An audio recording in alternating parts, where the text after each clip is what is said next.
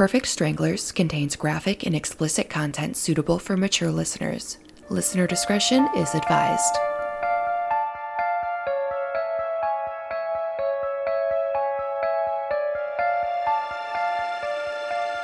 Hi everyone, welcome to Perfect Stranglers. This is Kylie.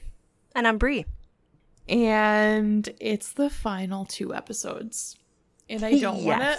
Listen, I know you can hear the smiles in our faces, but not to... we're really excited to be done. And not in a bad way. It's, I can't believe we... I feel like I can't believe we did it. Yeah, it's almost like a mean? graduating from high school kind of feeling. It's senioritis, but we fucking, this is gonna be 90 episodes. Yeah. You know what I mean? That's a huge thing. Yeah, we made a huge commitment to this. I've committed more to this than I've committed to a lot in the last 3 years. Same. Oh, now I have to think of something else to commit to. I don't know. Nothing. I'll just commit to staying semi-sane and out of trouble, and that's that. Yeah. Seems like a good commitment. Mm-hmm. So before we hopped on here, so one of our listeners, her name is Ashley, aka Miss Ashley. She was one of Everly's teachers in school. Okay. And she sent me a video of Kevin from Backstreet Boys on tour, now in 2022. And I took one look at Kevin, and maybe it was especially him with the long hair. Yes, you have to look at him with the long hair. And maybe I'm stupid, but I feel like Kevin from the Backstreet Boys looks like a white Snoop Dogg.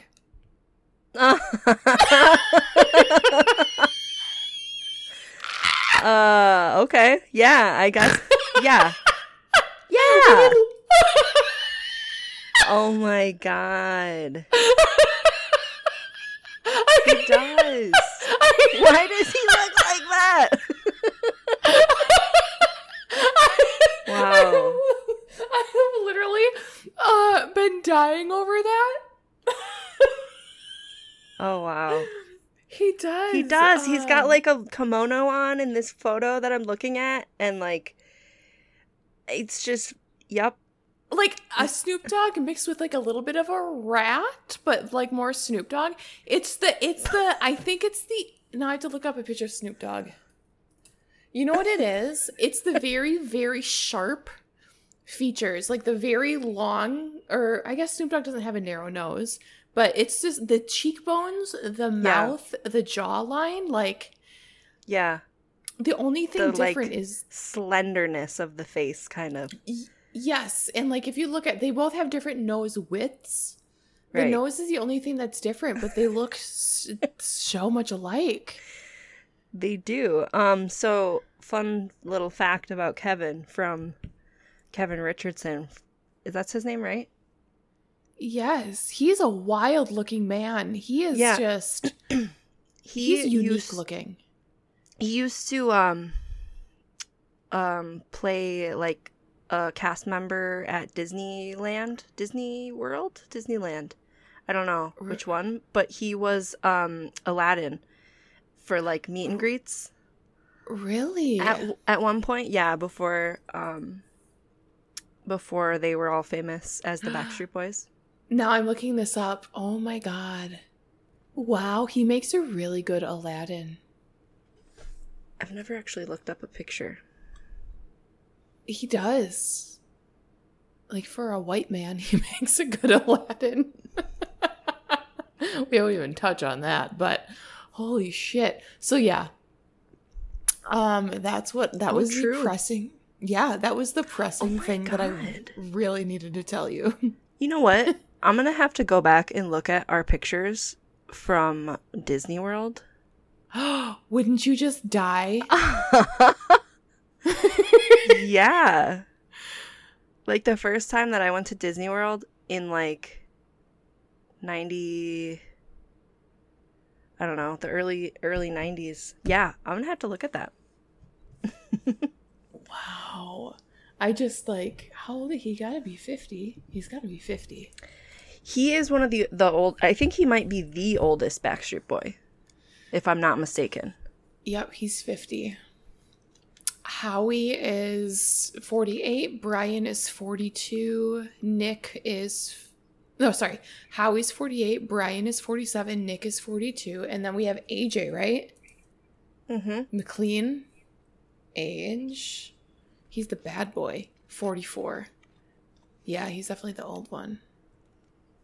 Not like 50, not like 50's old, but in their context, they are. Right. Oh, wow. Now I'm in like a Backstreet Boys like shitstorm. My therapist is obsessed with the Backstreet Boys. Oh my God. Like obsessed. He funny. fucking loves the Backstreet Boys. And then I went in the other day. Oh, that's actually probably 2 weeks ago now. And I walk in and he's like blasting Paramore. And I'm like, no BSB. And he's like, I've been on a really big Paramore kick lately. And I was like, you are a gem. You are a fucking gem. That's cool. Yeah, I enjoy it. Have you ever had cauliflower rice? No, I actually haven't. Okay, so I've been trying to not be a piece of shit and eat healthy because mama's gained some weight and I'm not happy about it. Yeah. I just like haven't been going to the gym and stuff ever since like starting in like late February when Everly was sick, and then I was sick, then Everly, then I've just like been sick so much and I haven't been to the gym since like February, March, which is totally unlike me, and I just feel like a gross piece of shit. So I'm trying to eat better and not eat rice and all that stuff because it's really not good for you. And I tried cauliflower rice and I'm not mad at it, but you need a shit ton of sauce to make it taste good. Mm-hmm. And like the secret to cauliflower rice is you need to literally wring it out and get all of the liquid out. It's like tofu. You need to wring it out, get all of the liquid out, and then re-put in your liquid as like a seasoning, like soy sauce or buffalo sauce or whatever. Oh, okay. So it's a lot of kind of a preparation process? No, I literally just put it on a paper plate, microwave it for 4 minutes. When it comes out of the microwave, I put paper towel on it, press another plate on it, and it gets the water out. Huh. Interesting. Yeah. I mean, and it's a volume food. So there's not a lot of calories if you eat a shit ton of it and it fills you up. Yeah. Yeah. So I've been on this cauliflower rice, chicken, or tofu kick. Yeah. I would try it. See, my thing with that type of thing is like I don't know where to start. Do I buy it? Do I try and make it myself? Do I buy it already prepared? But if I do buy it already prepared, then like what if I hate it and I'm never going to eat it again and then I have this bag of it? I don't know. Literally just buy a small bag for like $2 of cauliflower rice. And yeah, I literally spread it on a plate, microwave it because it comes frozen. I microwave it for 4 minutes. Oh. Or you can like saute it in a pan. And then when it comes out of the microwave, I lay paper towel on top of it, put another plate on top of it and smash it to get all of that liquid out. Mm-hmm. And then I always eat it. I'll do buffalo sauce, or I will do like salsa and make like a salsa or a taco bowl out of it. Mm-hmm. Or I'll do like chicken and like teriyaki sauce. Yeah, that would be good. Yeah. And honestly, like, I don't like cauliflower. I will not eat raw cauliflower. I don't like steamed cauliflower. I do not like cauliflower. But I will eat riced cauliflower because the texture is different and you put enough shit in it, it tastes good. Does it smell different than cauliflower? Because cauliflower smells like farts. My house doesn't smell like a fart right now. Okay. And I went outside for a little bit and came back in and I did not smell fart. Okay, but good. I also made garlic chicken with it, and so I smell that. Mm-hmm. But I feel like since it's already processed and broke down into smaller chunks, that kind of helps. Probably not, but in my mind it does. Lets the farts out. Yeah, it does. I'm looking at this, as we're talking, I'm looking at these pictures of me and Everly baking cookies a couple Christmases ago. And I'm like, God, cute. I would love a fucking cookie right now. I make these salted caramel. No, what do I make? It was Anthony's favorite cookie back in the day. It's a apple cider cookie, and I put a caramel in it, and so it's like a stuffed caramel apple cookie.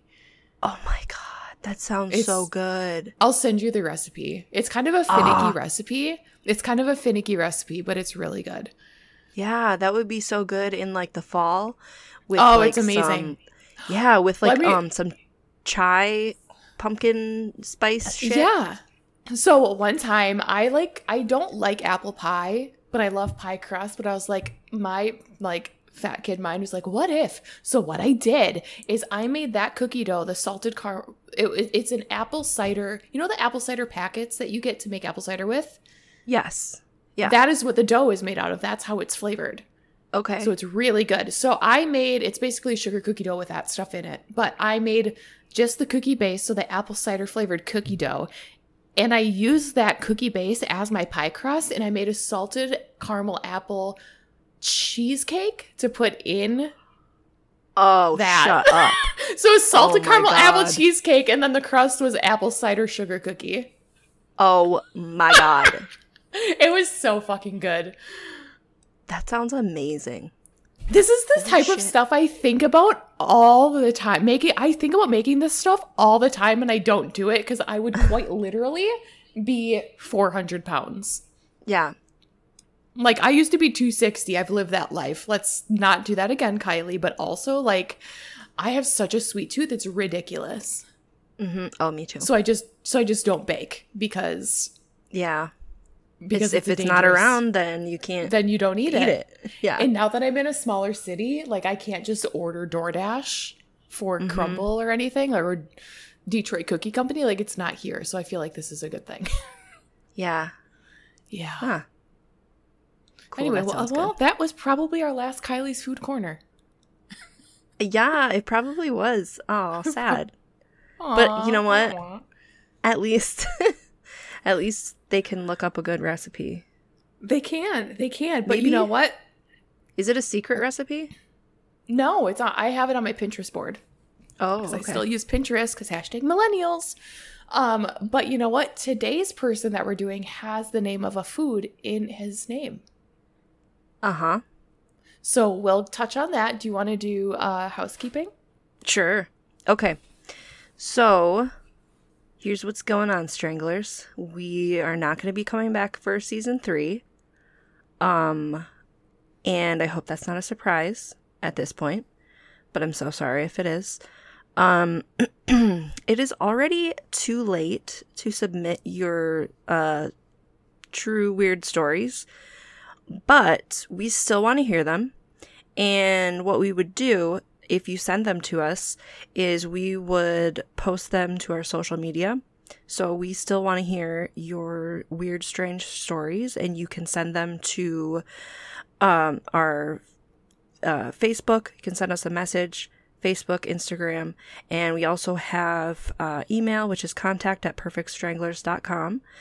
Also, we want you to follow us on social media so that you can keep in touch with us. And we are keeping our social media. It's going to be up, and so will all of our episodes. They're going to remain up, so you can always go back and listen to us. And also, please take a second and give us a rating on whatever platform you listen to. We would greatly appreciate it. And also subscribe to us on whatever platform you listen to us on, because you are not going to want to miss our finale of Perfect Stranglers. It's the final countdown. I should bust out my clarinet.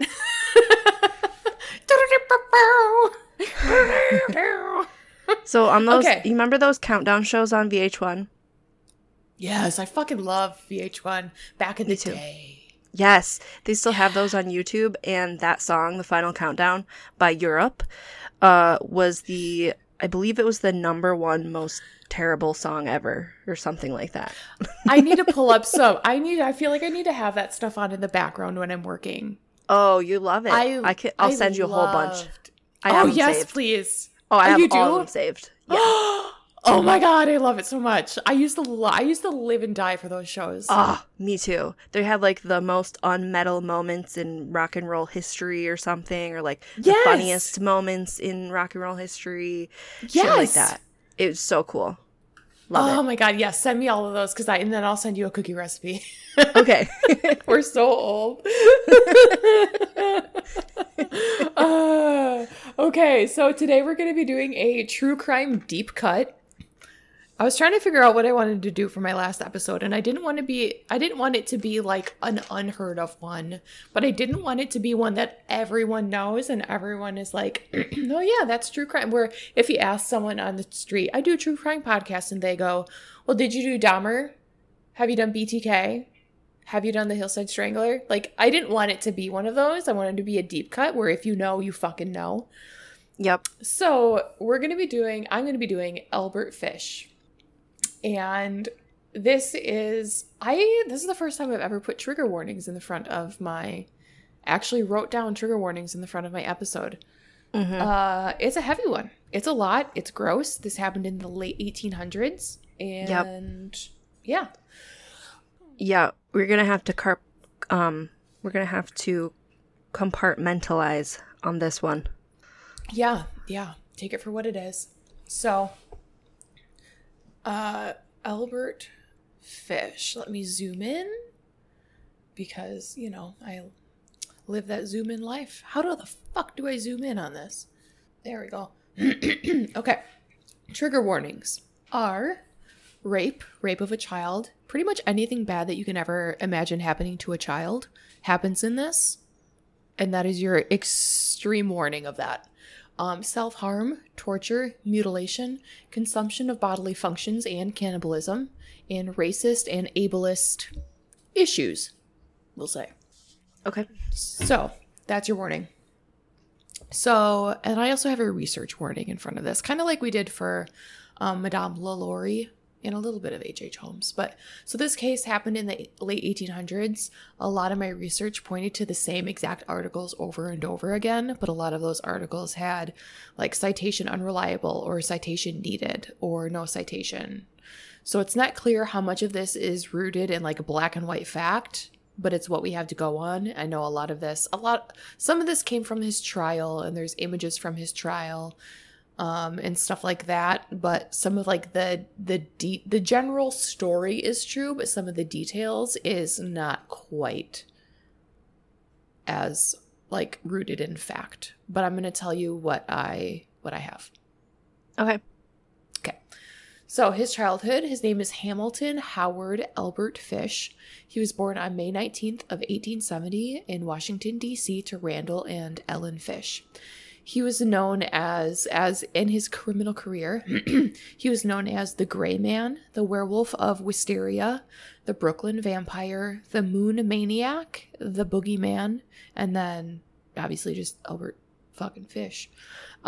He once boasted that he had children in every state, which completely reminded me of Ludacris's I got hoes in different area codes.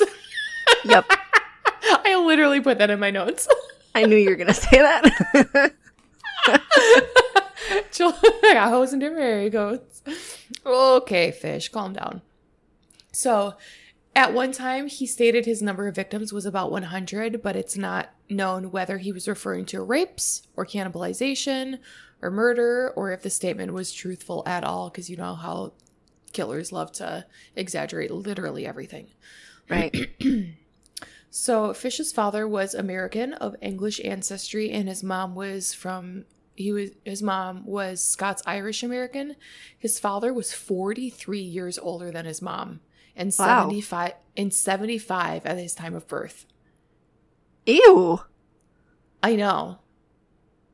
That's disgusting. I know. Like 75-year-old man sperm. That is just like proof right there. There's a certain point when men really just need to not have kids. Yeah. Yuck. Like, ugh. Ew. I know. It's disgusting. Fish was the youngest child, and he had 3 living siblings, Walter, Annie, and Edwin. He had the this is the weirdest fucking nickname I've ever heard.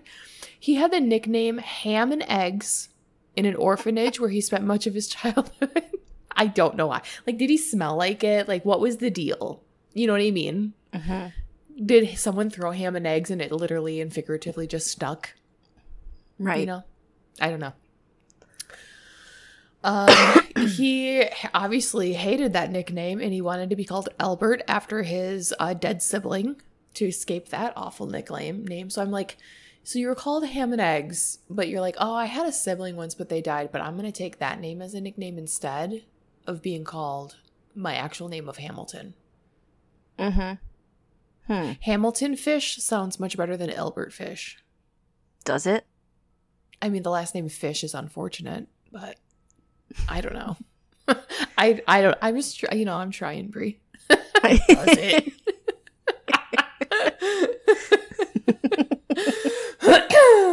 Real quick here, I have like a bunch of phlegm in my throat because I don't know why, but every time I have to clear my throat, one time Everly had phlegm in her throat and she just went because that's what I taught her to do. So every once in a while you'll just hear her going to clear phlegm in her throat, and it's like, what the fuck?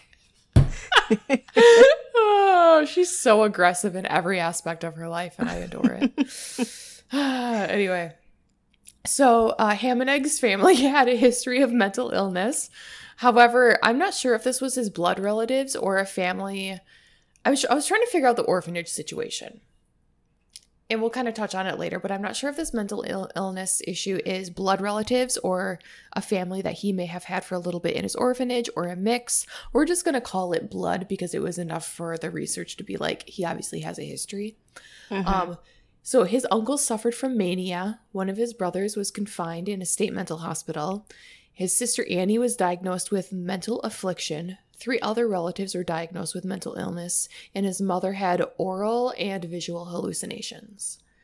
So she had like AURAL, like an aura, oral. Oh, aura, okay. You know, like an oral, not oral, but oral.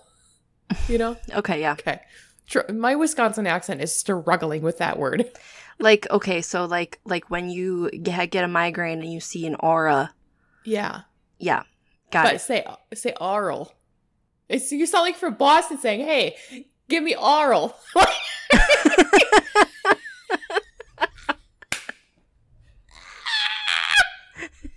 you not? That's the first sentence that came to my mind. Do you not, though? Your cousin from Boston. Oral. It does. Oh my god. Who decided to give me a fucking microphone? Anyway, so Fish's father, Randall, was a riverboat. I'm sorry. Okay. Fish's father, Randall, was a riverboat captain, and by 1870, he was a fertilizer manufacturer. So I don't know how you go from fish to shit, but he did. The Congressional Cemetery records show that his dad died on October 16th of 1875. He was buried in October 19th of 1875. Albert's mom then put her son into St. Joseph's Orphanage in Washington, D.C., where he was frequently abused. So he was living with his blood family. Dad died. She put him in an orphanage, and then he got out of that orphanage after his mom got on her feet again. Oh, okay. Basically. So I don't know if he had a family while he was at the orphanage. Like, he got out for a little bit, had some family who had some mental issues that he kind of like learned from. Not really sure how that went. But Fish so he was abused while he was in this orphanage. Fish began to enjoy the physical pain that the beatings brought on to him. He said of his time in the orphanage, quote, "I was there till I was nearly 9, and that's where I got started wrong. We were unmercifully whipped. I saw boys doing many things they should not have done." So by 1880, Fish's mom had a regular job. It was a government job, and so she was able to remove Fish from the orphanage at that point. And then by 1882, he was 12 years old, and he began to have a relationship with a telegraph boy. So this young boy introduced Fish to things like, there's going to be a lot of words I can't pronounce in here. Urolagnia, which is drinking urine, and coprophagia, which is eating feces. Compartmentalize, darlings. Compartmentalize. So Fish began visiting public baths where he could watch the other young boys undress, and spent a lot of his weekends just like on these visits, watching young boys his age and younger just get naked in the bathhouse. So throughout his life, he would write really like really obscene letters to women whose names he got from classifieds, like in the advertisements, you know, like in the newspapers. He was a young boy writing just obscene letters to them. Like this human being had a potty mouth, and not in like a very derogatory, crude mouth. So by 1890, he was 20 years old. Fish arrived in New York City, and he said at that point he became a prostitute, and he began raping young boys. So in 1898, when he was 28 years old, his mom arranged a marriage for him with Anna Mary Hoffman, who was 9 years younger than him. So these two had 6 kids together: Albert, Anna, Gertrude, Eugene, John, and Henry. So throughout the year of 1898, Fish worked also as a house painter. He also continued molesting children during this, mostly boys younger than the age of 6.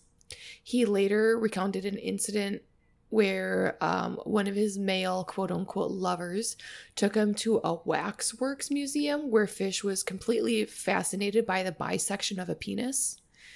And after that, he became obsessed with sexual mutilation. In 1903, he was arrested for grand larceny. He was convicted and incarcerated at Sing Sing Correctional Facility in New York City. So really, this guy's fucked up from the beginning. Yeah. Essentially. It sounds I feel like this is we always do the nature versus nurture debate. I feel like this is like 2/3 nature, 1/3 nurture. Not a ton is known about his upbringing, but I can bet that a family with many kids in the late 1800s didn't have a great upbringing, especially with all of the mental health issues. But it sounds like all those mental health issues, he's probably born a little bit fucked up. Yeah. You know? So around 1910, when he was working in Wilmington, Delaware, Fish met a 19-year-old man named Thomas Kedden. So he took Kedden to where he was staying, and the two began a sadomasochistic relationship. It's not really clear or not if Fish forced Caden to do the things that they did, or if Caden gave consent. But in his confession, he implies that the man was, quote, intellectually disabled. So he likely did not give consent for any of this to happen. That's not good. Yep. So after 10 days, Fish took Kedden to an old farmhouse where he began to torture him. The torture took place over the span of about 2 weeks, and Fish eventually tied Kedden up and cut off half his penis. And Fish said of that, "I shall never forget his scream or the look he gave me." Oh my God. That must have been horrible. Yeah. So he originally intended to kill Kedden, cut up his body, take it home, but he was scared that like the hot weather in Delaware at this time would draw attention to him. So instead, Fish poured peroxide over his half chopped off dick, wrapped it in a Vaseline-covered handkerchief, left a $10 bill, kissed Kedden goodbye, and just left. Oh my God. Fish said he took the first train I could to get back home and never heard of what became of him or tried to find out. Oh my God. Oh. I don't know if this man lived, if he died, who found him, if he was ever found. I know nothing. Wow. Except for this poor man was hung, chopped, dick stuffed with Vaseline, wrapped with a handkerchief, gave a 10, and Fish hopped out of there. Wow. I'm just thinking about the risk of infection. Also, what happens the next time that you have to pee? What happens if once you had to pee when your half of your dick is chopped off? I mean, the urethra? Mm-hmm. That's the tube. That's what the tube is called, right? Yeah, that's still there. It's probably mangled. Yeah. You're gonna get pee on your wound. Yes. Your God. face right now. It gets worse. Oh, this gets worse. I left out some of like the kid stuff of what he exactly did to the kids. I left that out because I just can't. Yeah. Which we talked about because I'm not going to do that. It's too much even for this. In January 1917, Fish's wife left him for John Staub, a handyman who boarded with the Fish family. Fish then had to raise his children as a single parent. And I'm like, unique for a man to raise the kids. Back in the day, the woman just bounced, apparently. I don't know if she knew what he was doing. No idea, but obviously she felt like she needed to leave with this man and leave the kids with him. I'm sure he gave at least some indication that he was kind of a weirdo at some point. I mean, he just, like, looked like a weirdo. I'm going to be completely honest. Like, because, like, she didn't choose him. It was an arranged marriage. Yeah. Yeah, absolutely. Yeah, absolutely. So, he then had to raise his kids as a single parent. After he got arrested, and after this arrest, Fish told a newspaper that when his wife left him, she took nearly every possession the family owed. I think this arrest was for the grand larceny and stuff previously. I couldn't find another arrest for him, but he was also in and out of crime, so there could be some, like, small petty arrests that aren't necessarily listed. Yeah. But after his arrest, Fish told a newspaper that when his wife left him, she took nearly every possession the family owed, and he began to have auditory hallucinations. He once wrapped himself in a carpet, saying that he was following the instructions of John the Apostle. Oh. Wow. So this gets religious, just so we're clear. This turns into a religious thing. Yeah, that's never good. Nope, it's not, but here we are. It was about this time that Fish began to indulge himself in a little dabbling of self-harm. He would embed needles into his groin and his abdomen, and that's the picture that I sent you guys in this Slack. If you listeners want to go ahead and look up Albert Fish pelvis, you'll see what I'm talking about. It's pretty awful. And then, so he just left him there? Yeah. He just stuck the needles in and just left him in his 75-year-old old-ass, nasty-ass body. Yuck. After his arrest, his big arrest, x-rays revealed that he had at least 29 needles lodged into his pelvic region. He also hit himself repeatedly with a nail-studded paddle. He inserted wool doused with lighter fluid into his ass and set it on fire. Oh. He shoved that into his butthole and lit her up. Like the 4th of July. Oh my God. Wow. That's extreme. Yo, this man liked some pain and not in a good way. Like, he would have been really good at Jackass. He really would have. He was the original Jackass in, like, a pain sense. In a pain sense, yes. He had picture, you know, like the really big boar bristle paddle brushes that are square? Mm-hmm. He had one of those with nails sticking out of them. He would just spank his ass with it. Jeez. Yep. While Fish was never thought to have physically attacked or abused his kids, he did encourage them and their friends to paddle his butt with the same nail-studded paddle he used on himself. So imagine going over to your friend's house and you have to spank your friend's dad's ass with a nail paddle. That wouldn't be my friend anymore, and I would never go over there ever again. I would tell my mom so fast. Yeah, what the fuck? I would, tell everyone so fast. Yeah. Holy shit. But you know what? I was thinking about that, though. I wonder if he, threatened the kids to not say anything. Yeah, maybe. And they felt like they couldn't. Yeah. They were too scared to say something, because I could see that, too. That's even worse. Mm-hmm. That's probably was the case, because he was just a terrible person. Just, listen, we're going out with a bang with Perfect Stranglers. This one and our next episode are peak. Yeah. This is bad. So yeah, he had their friends paddle his butt with the same nail-studded paddle. I don't know if they ever lit his ass on fire or watched it or watched the needle situation. But yeah. He that had to hurt, every time he moved around, they had to hurt with like needles like are stuck inside of him. See, I was thinking about this. You know how some people just can't feel pain? Like there's a disease where you can't feel pain. Yeah. I'm almost wondering if he did that to like try and feel something and he truly couldn't like feel pain. Because he had a lot of other stuff going on too. Or he just had a really high pain tolerance. Mm-hmm. Yeah. Yeah. Because he liked pain. And then there's the religious aspect of it where if you get so ingrained into something where you have such conviction on it, your mind can do crazy things. Yeah. Like make you not feel something if you feel like your God is making you do something. Yeah.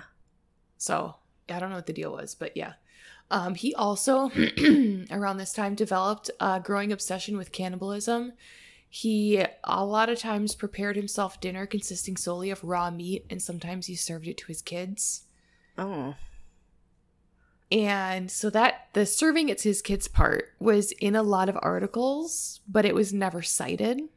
Mm-hmm. But I feel like it's safe to say he probably at least ate a little bit of long pig at the dinner table. Maybe, yeah, probably did. So in about 1919, like things escalated. So now like the murder happens, a little bit more of a murder, because we don't know if that other guy died. Penis chopped off. We don't know if he died. We're assuming he did. In about 1919, Fish stabbed an intellectually disabled boy in Georgetown, Washington, D.C. He chose people that were either mentally handicapped or African American as his victims. His explanation on that was he assumed that these people would not be missed when they're killed. Oh my God. I know. Wow. I feel really uncomfortable like writing that and saying that, but that was his explanation as to why he went after those people. I feel more uncomfortable saying that than saying he put wool in his ass and lit it on fire. Yeah. Yeah. Oh my God. But that was his victim of choice. He later claimed that he occasionally paid boys to get other kids for him. So he would like pay a boy and be like, hey, you go get me other kids and bring like a pimp. Is that a pimp? Is that what a pimp does? No, it's like it's like the fence. It's like a criminal, like the fence. You know, you pay someone to go get something. That's what it was. Yeah. Like the fall guy. Okay. Yep. So Fish later, he tortured, mutilated, and murdered young children with his quote-unquote implements of hell, which included a meat cleaver, a butcher knife, and a small handsaw, among other things.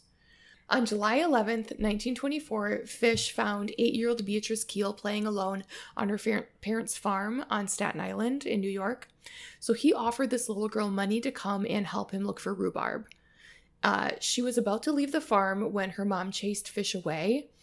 So Fish left, but he returned later to the Keel's barn where he tried to sleep, but was then discovered by Beatrice's father and forced to leave again.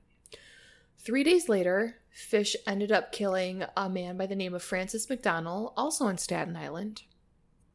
And then during 1924, Fish, who was suffering from psychosis, he was 54 years old at this point, he felt that God was commanding him to torture and sexually mutilate children. So he was like, I'm going to do more of that. So there were times when people around, and we'll kind of get to who has seen him, people who would see him and chase him away and get him to not come back. Typically when an adult was involved. Mm-hmm. If there was an adult there, he typically wouldn't come back. But if it was just a kid, he would do what he was going to do. So he abducted, the big one is Grace Budd. That's like the big abduction that he did.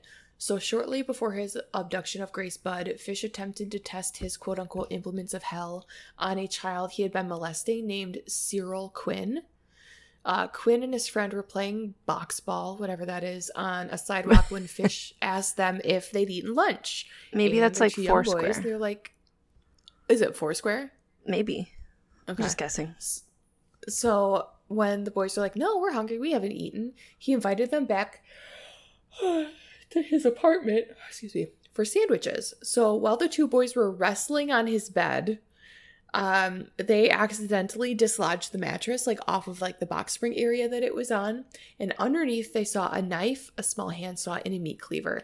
They freaked the fuck out and ran out of the apartment. which, like, good boys. Yeah. Good boys. So during this time, Fish remarried in 1930. So, on February 6, 1930, in Waterloo, New York, he married Estella Wilcox, but divorced after only a week. However, he was still married to the other woman, still. So, like, that's an issue. They never got divorced. Fish was arrested on May 30th, or Fish was arrested in May of 1930 for sending an obscene letter to a woman who answered an advertisement for a maid. Following that arrest and when in 1931, he was then sent to Bellevue Psychiatric Hospital for observation. So, on May 25th, so that the remarrying happened in 1930. We're going to backtrack a couple years. On May 25th of 1928, Fish saw a classified ad in the newspaper, in the Sunday edition of the New York World, that read, "Young man, 18, wishes position in country. Edward Budd, 406 West 15th Street." Which is fucking crazy to me that you just put your address in, but a different time, I know, I just, like, can't get over it. Yeah. On May 28th, Fish, who was 58 years old in 1928, he visited the Budd family in Manhattan under the pretense of hiring Edward to get him into the country. He later confessed that what he actually had planned to do was to introduce himself, he confessed that he planned to tie up Edward, mutilate him, and leave him to bleed to death. So when Fish went to this farm to say, "Hey, I want to hire you, Edward," he introduced himself as Frank Howard, a farmer from Farmingdale, New York. He was like, "I want to hire Bud and his friend Willie," and said that he would send for them in a few days. So Fish failed to do what he said he was going to do and show up, but he sent a telegram to the Budd family apologizing and set a later date to show up. So when Fish finally returned to this farm, he met Edward's younger sister, a 10-year-old Grace Budd. He apparently changed his victim from Edward to Grace and quickly made up a story about having to attend his niece's birthday party. And Grace is like, "I love this idea. I want to go to this party with you, old man." Mm-hmm. So Grace convinced the parents, Delia Flanagan and Albert Budd I, to let Grace accompany him to the party that evening. This 10-year-old was sent to accompany this man to a party. Yeah. And the elder, so Albert Budd, the dad, was a porter for the U.S. Equitable Life Assurance Society. Grace also had a younger sister, Beatrice, so there's two different Beatrices in this story, and she had two older brothers, Edward and George, and a younger brother, Albert Budd II. So there's a big family. They all knew what was happening. Grace left with Fish that day, but never returned. So after it was seen that she was not going to return, police ended up arresting 66-year-old Superintendent Charles Edward Pope on September 5th of 1930 as a suspect in Grace's disappearance. So this is 2 years later. So Albert did his thing in 1928. It took 2 years for them to actually find a lead and find someone to arrest. During this time, we go back to that marriage where he remarried and all of that stuff. So Superintendent Charles Edward Pope was arrested September 5th, 1930, as a suspect in Grace's disappearance. He was actually accused by his estranged wife, and he spent 108 days in jail between his arrest and trial on December 22nd, 1930, and he was eventually found not guilty. 4 years later, so 28 to 930, 28 to 930, so this is from 28 to 1934. November of 34, an anonymous letter was sent to Grace's parents, which ultimately led to Albert Fish. So Mrs. Budd was illiterate and couldn't read the letter herself, so she had her son read it to her. You can find this letter. It is a horrific. It is probably the worst thing I've ever read. You can find the unaltered letter, as all of Fish's spelling mistakes, errors, all of that stuff. You can find it. I'm not going to read it because it's fucking awful, but it basically tells the story of how Fish was first convinced to eat human flesh and how he decided to murder and mutilate and consume Grace Budd. Mm-hmm. It's awful. I've read this letter, and he just describes things in detail and how much he enjoyed it, and it's pretty sick. Yes, it's terrible. So police got this letter. They investigated it. There was a story in there concerning a Captain Davis and the quote-unquote famine in Hong Kong, telling how he decided to try human flesh for the first time. That couldn't be verified, but the part of the letter concerning the murder of Grace was found to be accurate in its description of the kidnapping and subsequent events, although it's impossible to confirm whether or not Fish actually ate parts of Grace's body. However, it's assumed he did because he was into cannibalism, and like, why not? So the letter to Grace's family was delivered in an envelope that had a small emblem on it with the letters NYPCBA, which stood for the New York Private Chauffeurs Benevolent Association. Oh. So a janitor at that company told the police that he had taken some stationery home, but left it at his rooming house on 200 East 52nd Street when he moved out. So he's like, yeah, I had this stuff, but I left it there. And the landlady of the rooming house said that Fish checked out of that room a few days earlier. So Fish likely took that letterhead that was just found in his apartment or room or whatever and used it. She said that Fish's son sent him money, she said that Fish's son sent him money and he asked her to hold his next check for him. So William F. King was the chief investigator for all of this.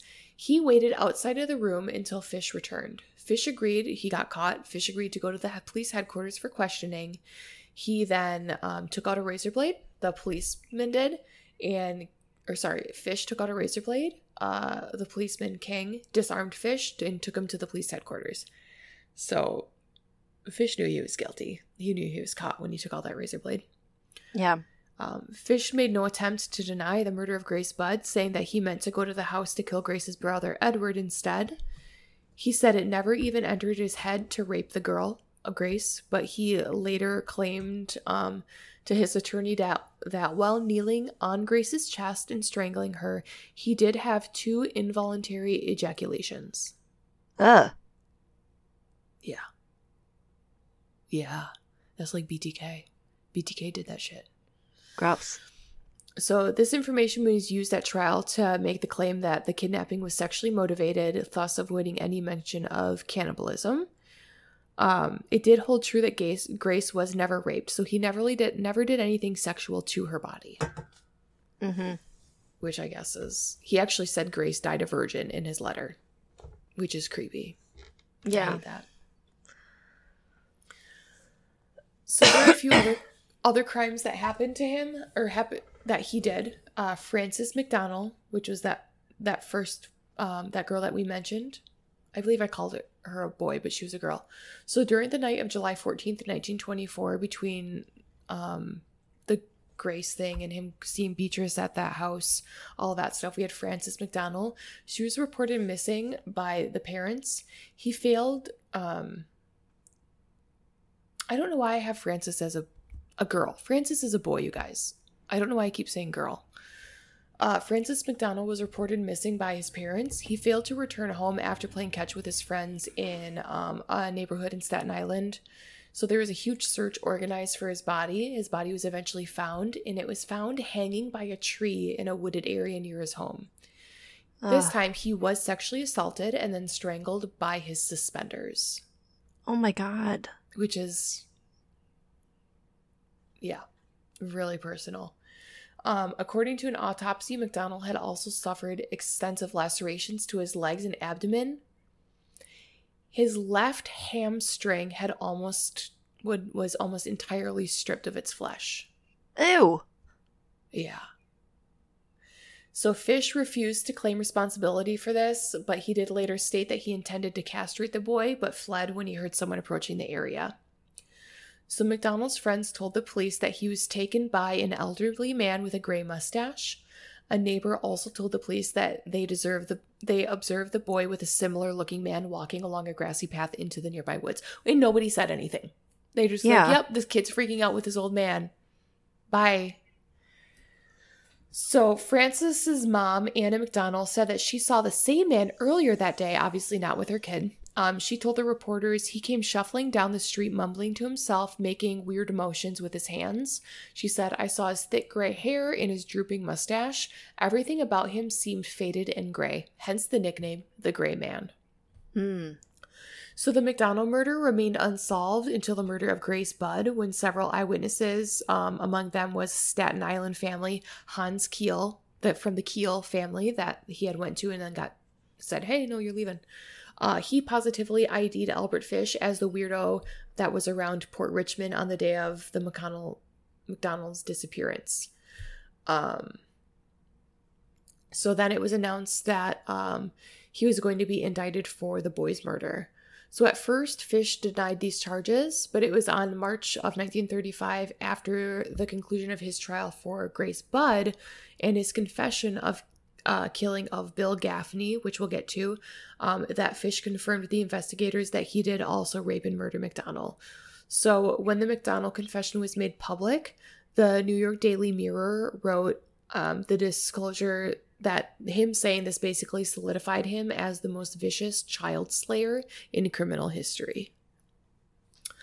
So then we have Billy Gaffney. So on February 11th, 1927, three-year-old Billy Beaton. Oh my God. He's 3. I know. This is like a tough case. We're going to compartmentalize this when we're done and not talk about it ever again. Yeah. So we're going to watch Schitt's Creek after this.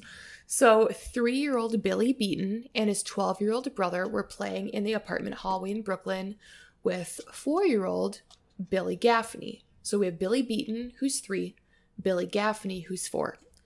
When the 12-year-old left for his apartment, both younger boys disappeared. Beaton, the 3-year-old, was found later on the roof of the apartments. He was alive. When this 3-year-old was asked what happened to Gaffney, Beaton just said the boogeyman took him. Gaffney's body was never recovered, the 4-year-old.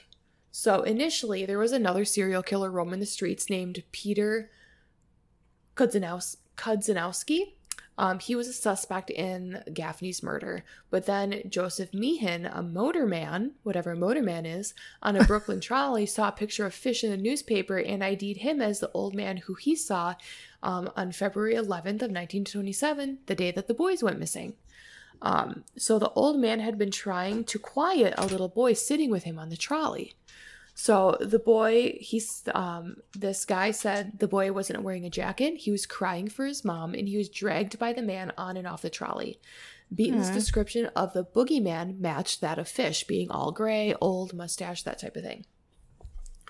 So police matched the description of the child to Gaffney. Detectives of the Manhattan Missing Persons Bureau were able to establish that Fish was employed as a house painter by Brooklyn Real Estate Company in February of 1927, and that on the day of Gaffney's disappearance, he was working at a location a few miles from where the boys abducted. Fish claimed the following in a letter to his attorney about this whole situation.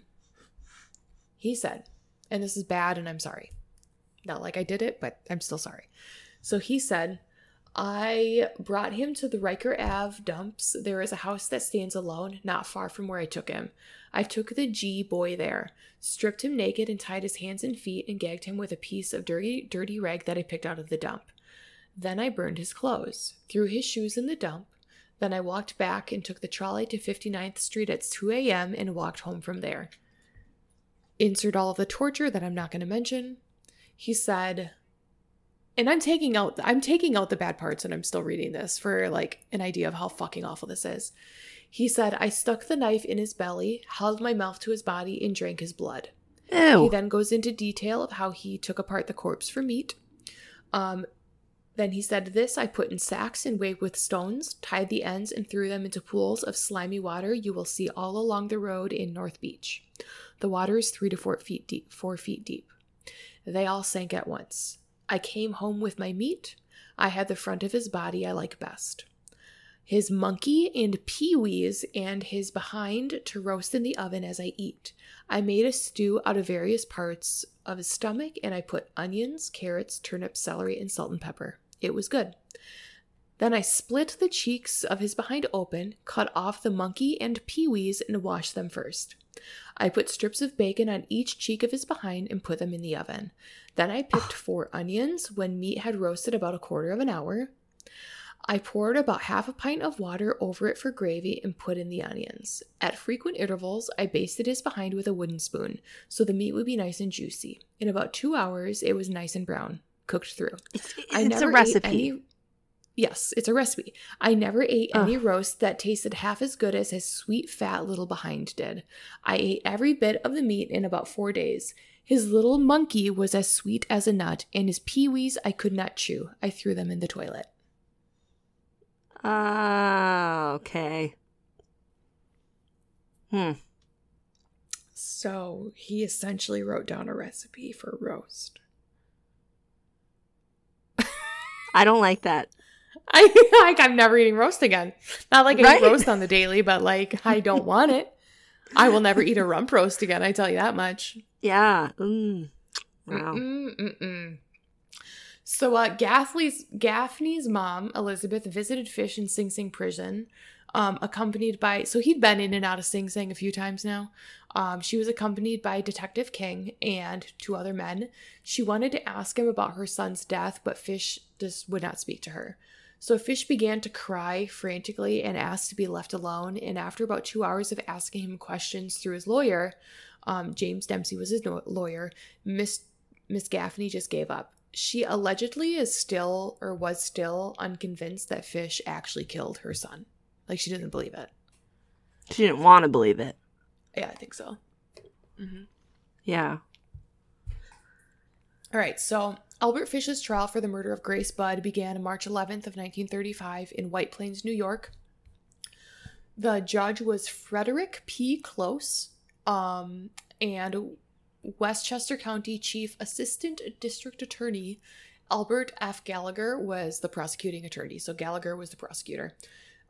Fish's defense was James Dempsey, so Dempsey is his attorney. He was a former prosecutor and the one-time mayor of Peekskill, New York. So the trial lasted 10 days. Fish pled insanity and claimed to have heard voices from God telling him to kill children. So they brought in many psychiatrists to testify about Fish's sexual fetishes. Here is the list of sexual fetishes that I Googled each one of these. You're not ready. It's a lot. Okay. A few of them we know, but we're still going to read the definition. Sadism, the tendency to derive pleasure, especially sexual gratification, from inflicting pain, suffering, or humiliation on others. Masochism, the tendency to derive pleasure, especially sexual gratification, from one's own pain or humiliation. Flagellation, flogging or beating either as a religious discipline or for sexual gratification. Exhibitionism, extravagant behavior that is intended to attract attention to oneself.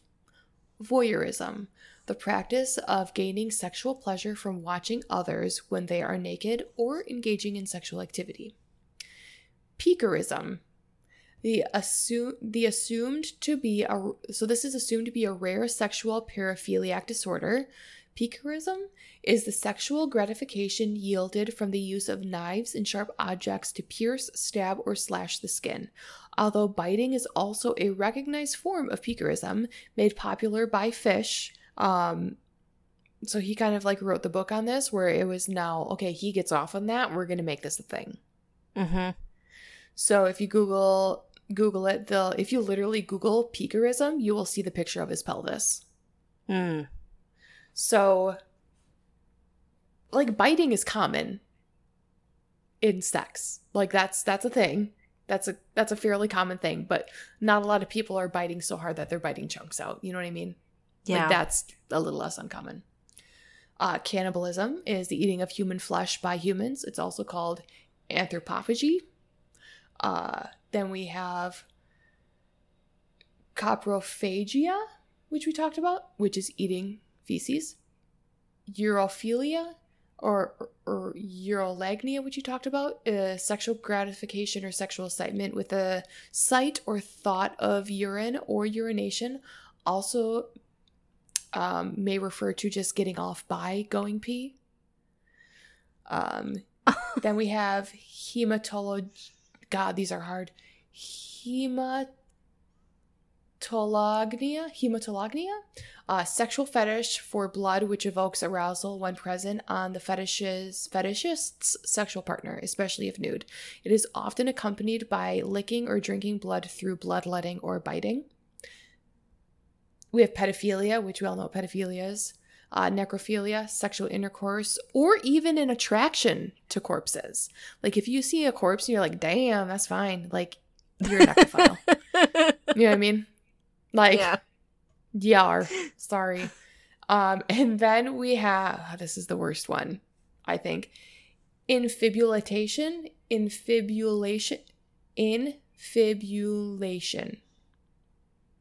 I was thinking of defibrillator, but infibulation. The practice of exercising the clitoris and labia of a girl or woman and stitching together the edges of the vulva to prevent sexual intercourse.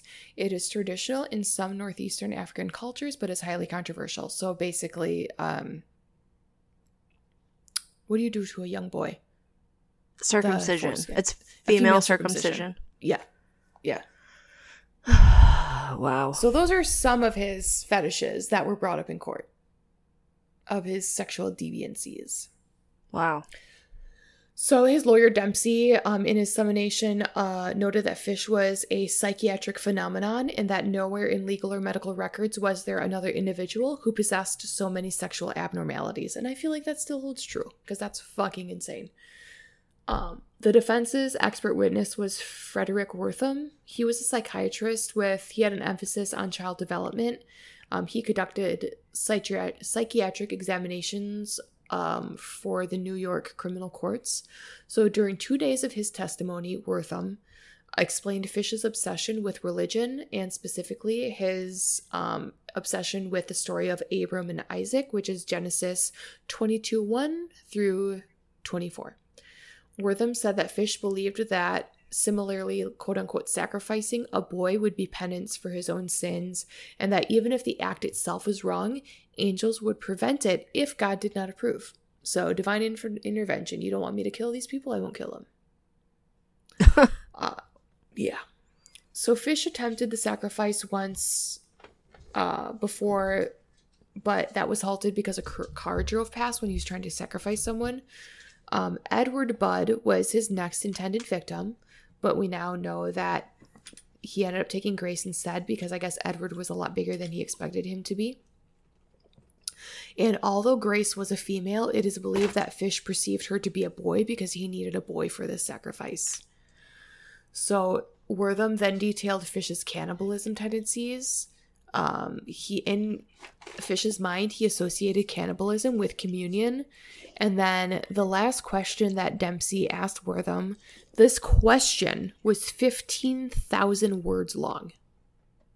This one question was 15,000 words long. I'm not going to read it. But this question detailed Fish's life and ended with asking how the doctor considered his mental condition based on his life. What Wortham said to this 15,000 word question was, he is insane. That was his answer. Yeah. So during the cross-examination from Gallagher, the prosecutor, to Wortham, he asked Wortham whether Fish knew the difference between right and wrong. He responded that he did know, but that it was a perverted knowledge based on his opinions of sin, atonement, and religion, and thus was a, quote, insane knowledge. The defense called 2 more psychiatrics up to support what Wortham had said about him being insane. So the first of 4 rebuttal witnesses was this guy named Minas Gregory. He was a former manager of a psychiatric hospital where Fish was treated in the 30s. He testified that Fish was abnormal but sane. Then they're like, wait a second, he eats shit, he drinks urine, and he's into pedophilia. Do you consider that sane? And they basically said, they said he was not mentally sick and that those were common perversions that were socially perfectly all right, and that Fish was, quote unquote, no different from millions of other people. And then they went on to say that eating poop, drinking pee, and pedophilia was very prominent in people who were successful, and there were many, many people who suffered the same perversions. And that's why he's not insane. The prosecutor got that out of these people. Yeah. I don't know about that. Yeah, that doesn't happen. I mean... So, the next witness... I don't know that means that he is not... I don't think that means he's not insane. No, absolutely not. Like, I think he is not insane, because normally insane people, if they commit crimes, they don't try to hide things and cover them up because they don't realize that they can get in trouble for it. If you're hiding something because you know you can get in trouble for it, you're not insane. Like that guy that, like when he ran off when people were coming, when he was, trying to do all his fuckery, that proves that he knows what he's doing is wrong. Exactly. Yeah. Yeah. Yeah. So then they brought up a bunch of different, like, psychiatric people in the psychiatric world, and they all said, yes, what he's doing is insane. He knows he's doing it, but his thought process is insane. And then some of them were like, but normal people do this. And they're like, no. So the defense the people on the prosecution were like, his insanity is actually saying normal people eat shit and like to fuck children. Well, the other people are like, no, this ain't fucking normal. Yeah. That ain't right. So, Charles Lambert, there was a guy that came up. His name was Charles Lambert. He testified that eating poop was a common practice, that and that religious cannibalism may be psychopathic, but was a matter of taste and not evidence of a psychosis. Okay. Yes. When asked whether fish causing himself pain was indicative of a mental condition, a physician at a mental hospital said that is not masochism, and he was only punishing himself to get sexual gratification. So they're just like proving the point. Like, yeah, that's exactly what that is. Yeah. But are those perversions indicative of someone who is insane, or is he sane and just into weird shit? I don't think kinks have anything to do with being sane or insane. No. And like yes, there are very weird kinks, but like there's a range of normal, and if your partner is of age and consenting, then there's probably nothing wrong with it. But if you're hurting somebody and they don't want to be hurt, or an unwilling victim, yes, that's way different. That's way different. You got to take that in context. Like, he didn't just do this shit. He killed people and tortured people. Yeah. It was not consensual. So there was another defense witness, Mary Nichols, who was Fish's 17-year-old stepdaughter. She described how Fish taught her and her brothers and sisters several games involving,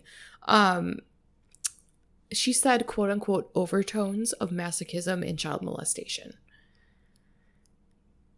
Which is so fucking weird. So the jurors heard this. They're like, we don't think Fish is insane. They doubted he was insane, but ultimately one later explained that they felt he should be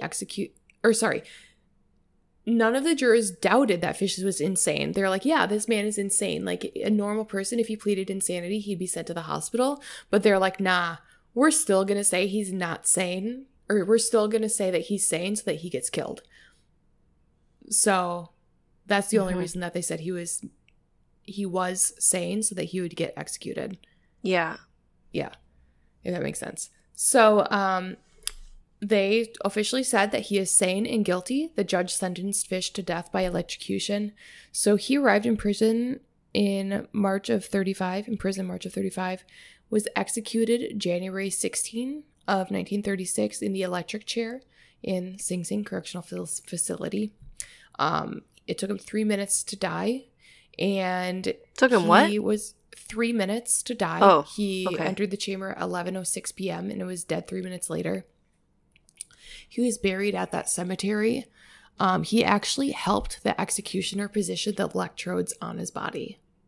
Oh my God, he wanted it. Yeah. Ew, what? He wanted the pain. Holy shit, what the hell, dude? Yeah. Oh my God. His last words were reportedly, "I don't even know why I'm here." Oh, sure. And so one witness said it took 2 jolts before Fish died. There was a rumor that the apparatus that was like on his body short-circuited because of all of the needles inserted into his body. Yeah. So that was later like disproved. That's not what happened. That's how he died in a normal fashion. So, at a meeting, the electricity was going for 3 minutes. Is it?